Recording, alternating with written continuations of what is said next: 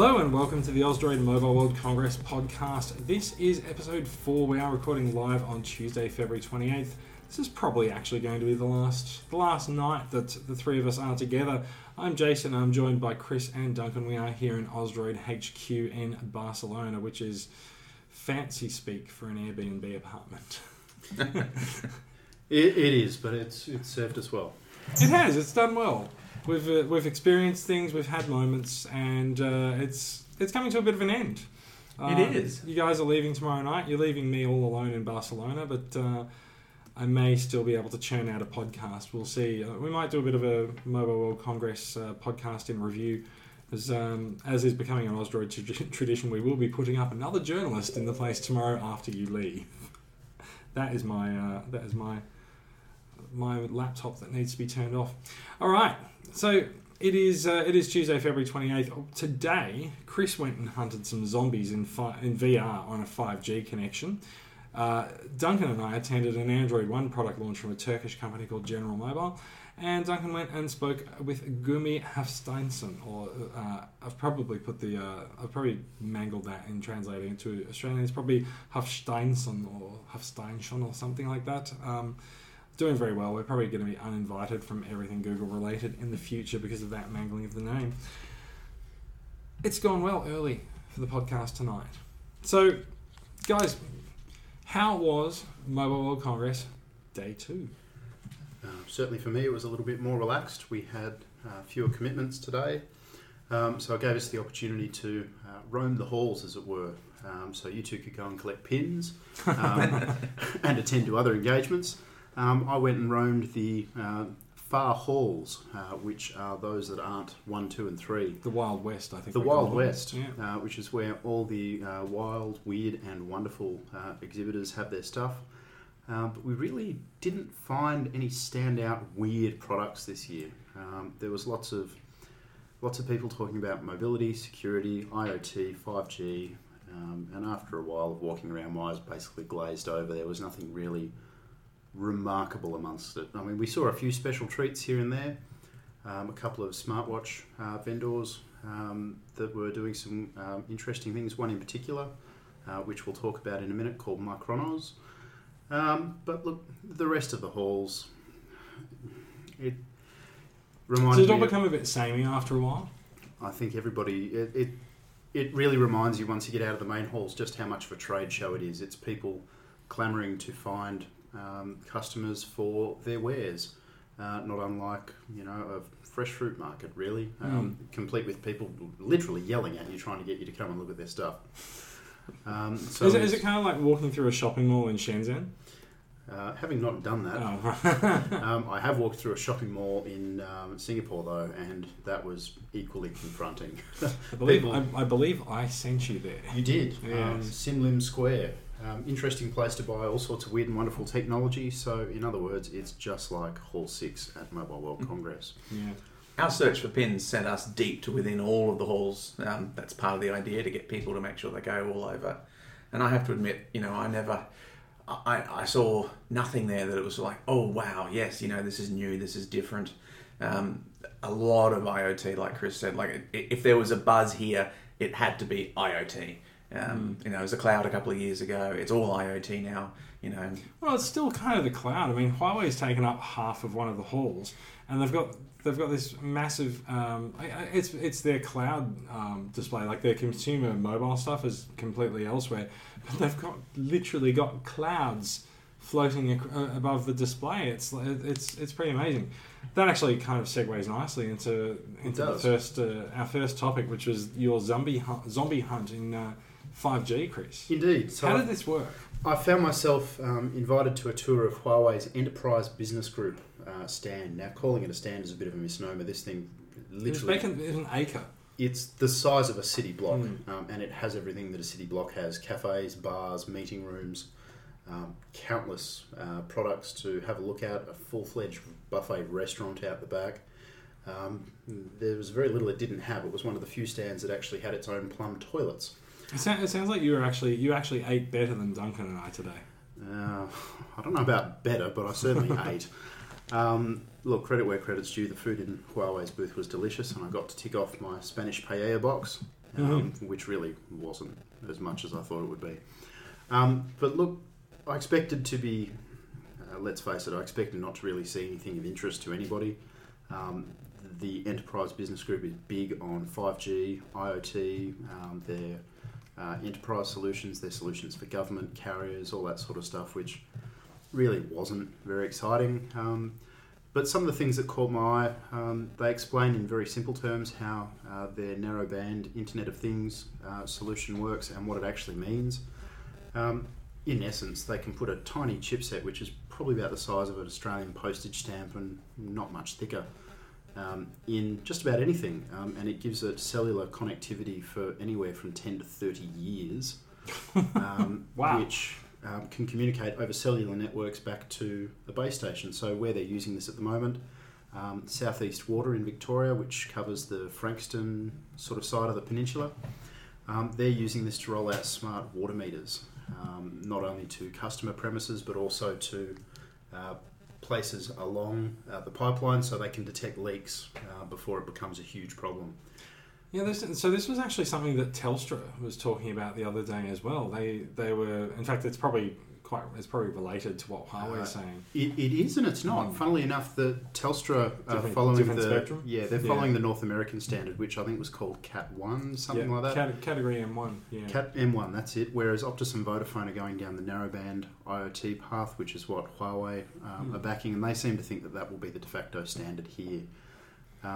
So, I mean, while the standards are different, like the applications are still the same. The applications are identical. Yeah, you can power your smart meters. You can put sensors in. Sensors go into buildings, and that's where, like, I guess the 30-year battery life comes from as well. If you install a piece of equipment, you don't want to have the labour costs of replacing batteries every, however. And basically, that means that these devices, from a comms perspective at least, they don't need to be powered.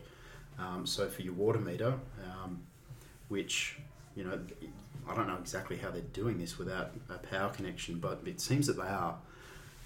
Same for power meters. Also, I've wondered how our smart electricity meters work.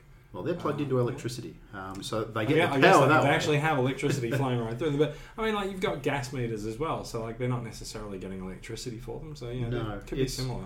There's a lot of questions there, and I suppose it's an area where we really don't have the expertise, but the stuff that they're doing is quite interesting. The other example I gave was Shanghai Disneyland, where they've used IoT in their parking bay so that when you enter the parking structure, it knows where the first available spot is, and the signage throughout will actually guide your vehicle to the first available parking spot. So no labour costs, fewer equipment issues, and happier customers because they know straight away there's a spot for them and they'll be guided straight to it. So I thought that was cool.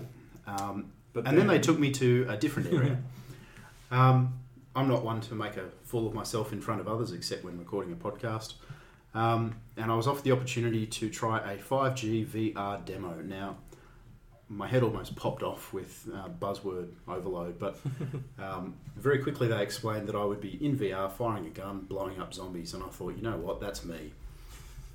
So I jumped in the middle of this little arena, which was probably the size of hard to say, it was probably about 20 metres across, circular sort of thing. You stand in the middle.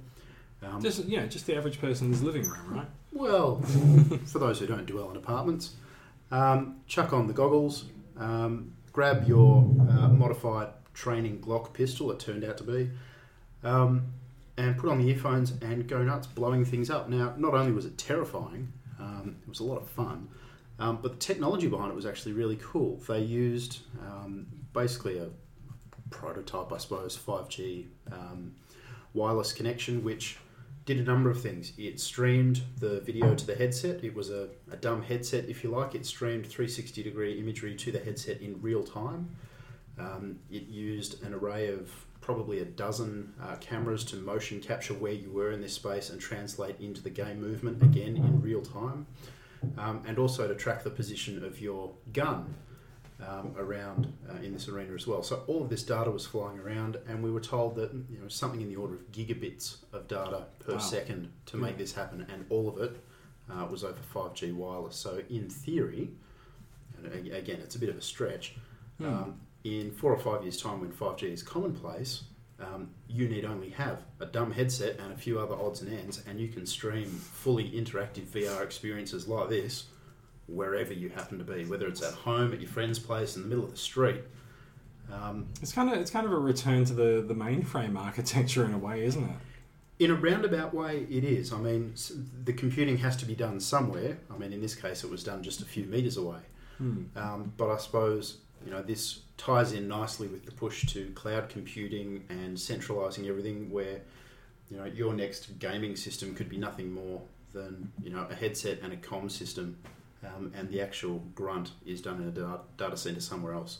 I mean, that's not a new idea. We're seeing this now in some streaming apps for Chromebooks as well. We're seeing it with Google Instant Apps for Android too. It makes me think of, everything old is new again. You go back 10, 15, 20 years before we had the internet, we had bulletin board systems where you could access content, games, communication through a dumb terminal. And it seems as if that's where we're kind of headed again, except instead of transferring things at 2400 baud, we're transferring things at sort of 2.4 gigabits a second. It's like an order of magnitude.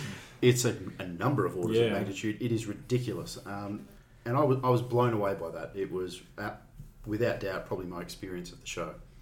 It's fantastic. It's these sort of networks we really need. I mean, those who have the NBN or don't have the NBN would either have crap connection or God knows what connection if they've managed to get the NBN and what they're on. And it's not ideal for many people.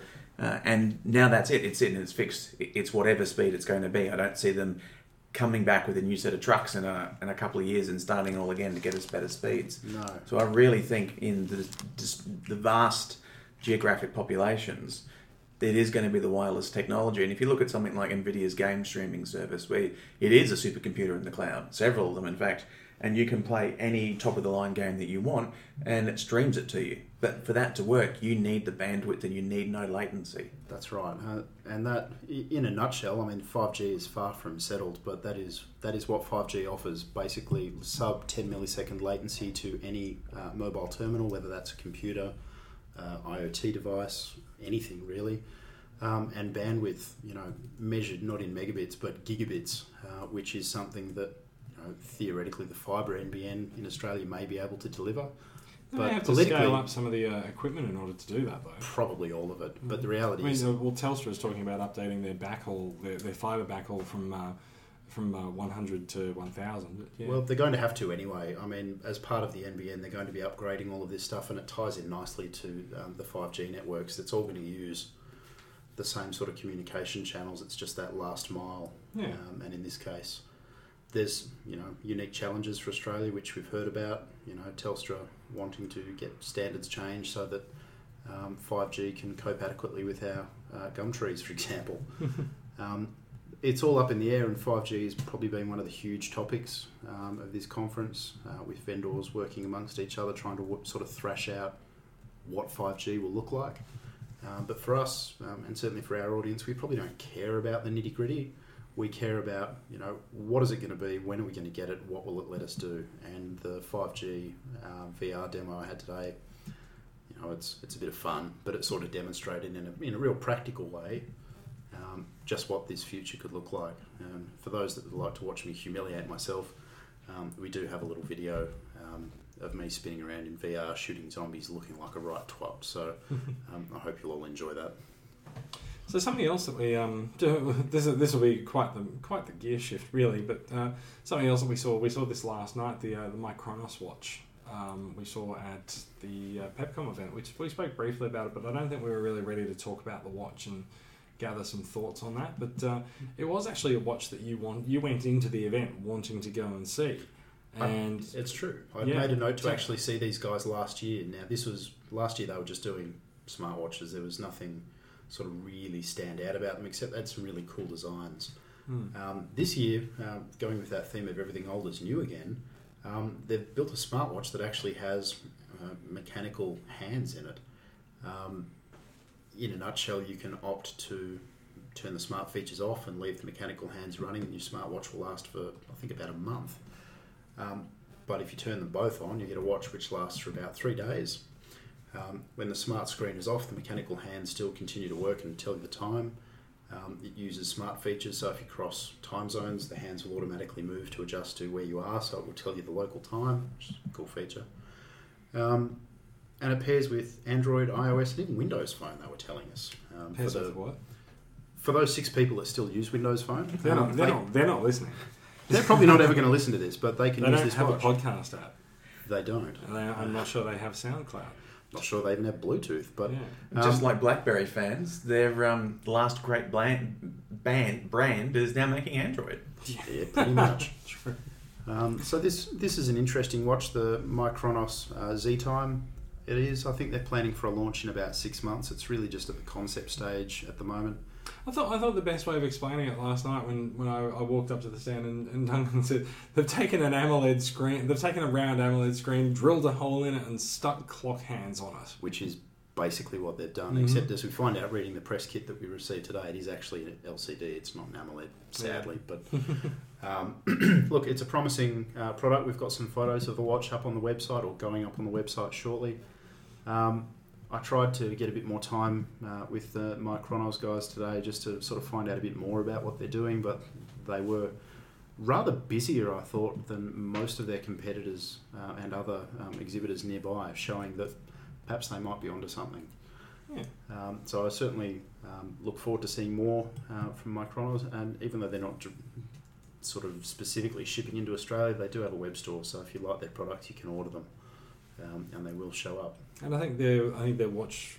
We've got some information on it going up on the sites, and I think that's up for pre-order. Is it or Not yet, no? but there are other products on the website. They're more traditional smart products which you can get into, and they have all the normal features of smartwatches: your step and sleep and activity trackers, notifications. Probably best to think of them as something like a really souped-up Pebble. Not quite as integrated as Android Wear, but and not acquired by Fitbit yet. not acquired by Fitbit yet. They might well be.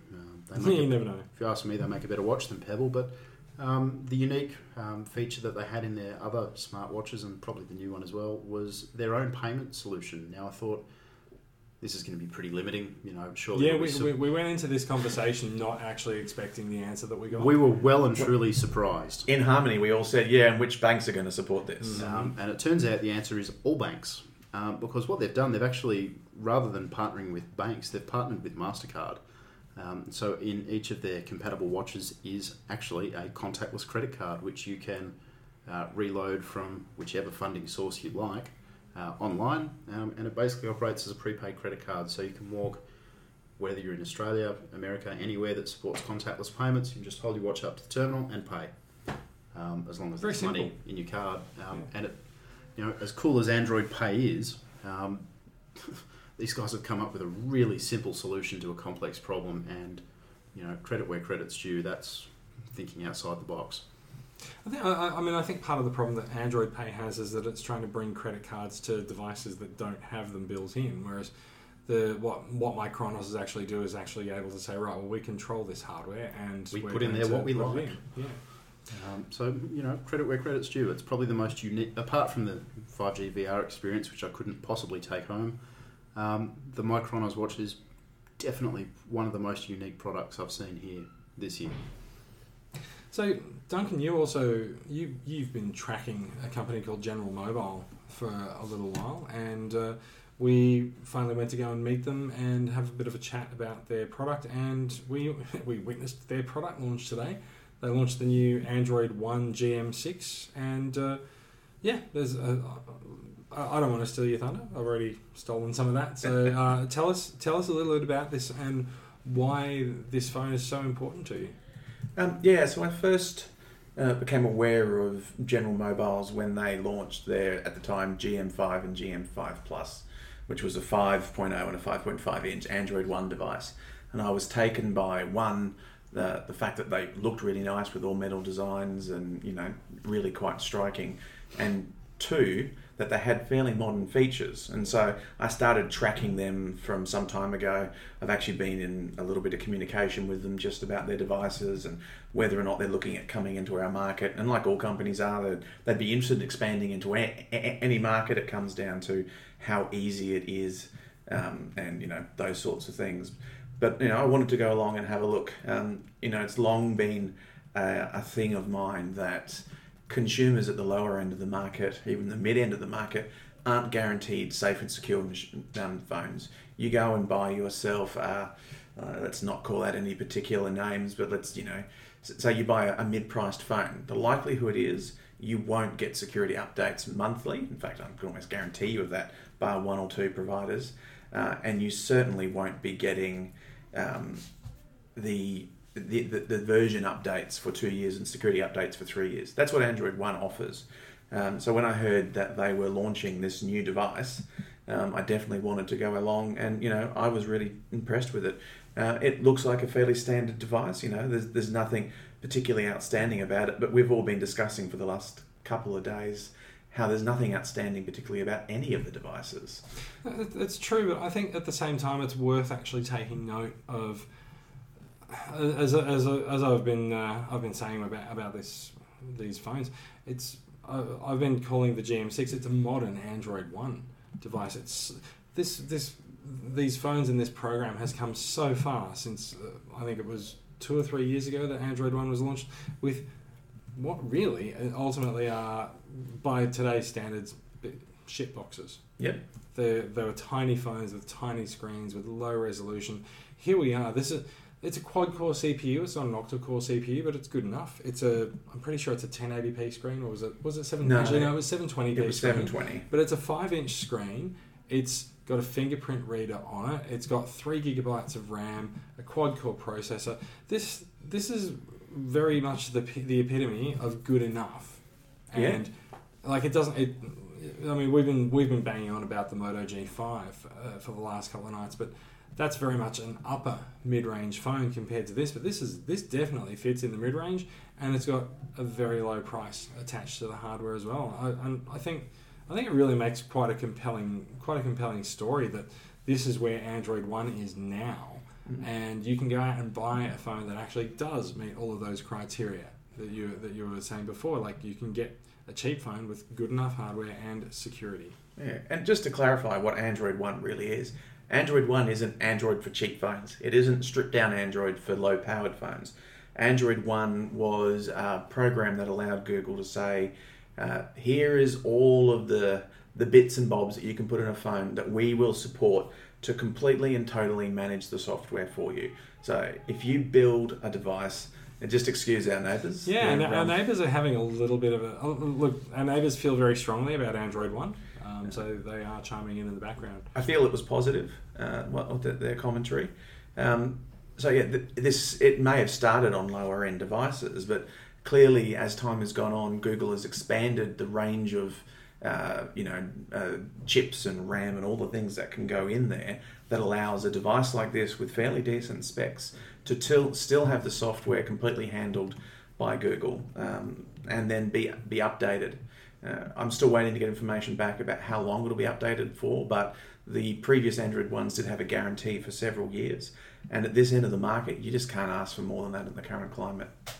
And so I just think it's super exciting, and I actually would love to see Android One come to Australia, if not this device, Android One on another device, because you're going to get that guaranteed hardware. But this is a great plucky little company. I do think it's a shame that Android One is not in Australia, because I feel like there's such a gap in the market. We have a few low cost vendors who fail utterly on the updates and security front, and I'd really like to see that come to a halt. I don't understand, unless there's some reluctance from Google in order to do it, I don't understand why people aren't going out and getting more, getting into Android One in our country. Agreed. We heard today that it's in Japan as well. Yes, so there was a Googler there on stage who was part of the presentation and just discussed the device and the program. And he mentioned to us when we went and spoke with him afterwards just about Android One and where it's headed, that the devices are already in Japan from an Android One perspective. So that's a pretty big market to have Android One in. It really does bode well for a potential growth outside the markets. And I can see a benefit to Google. That the Google Play program didn't really work. Nexus isn't really going anywhere at the moment. The Pixel's too high.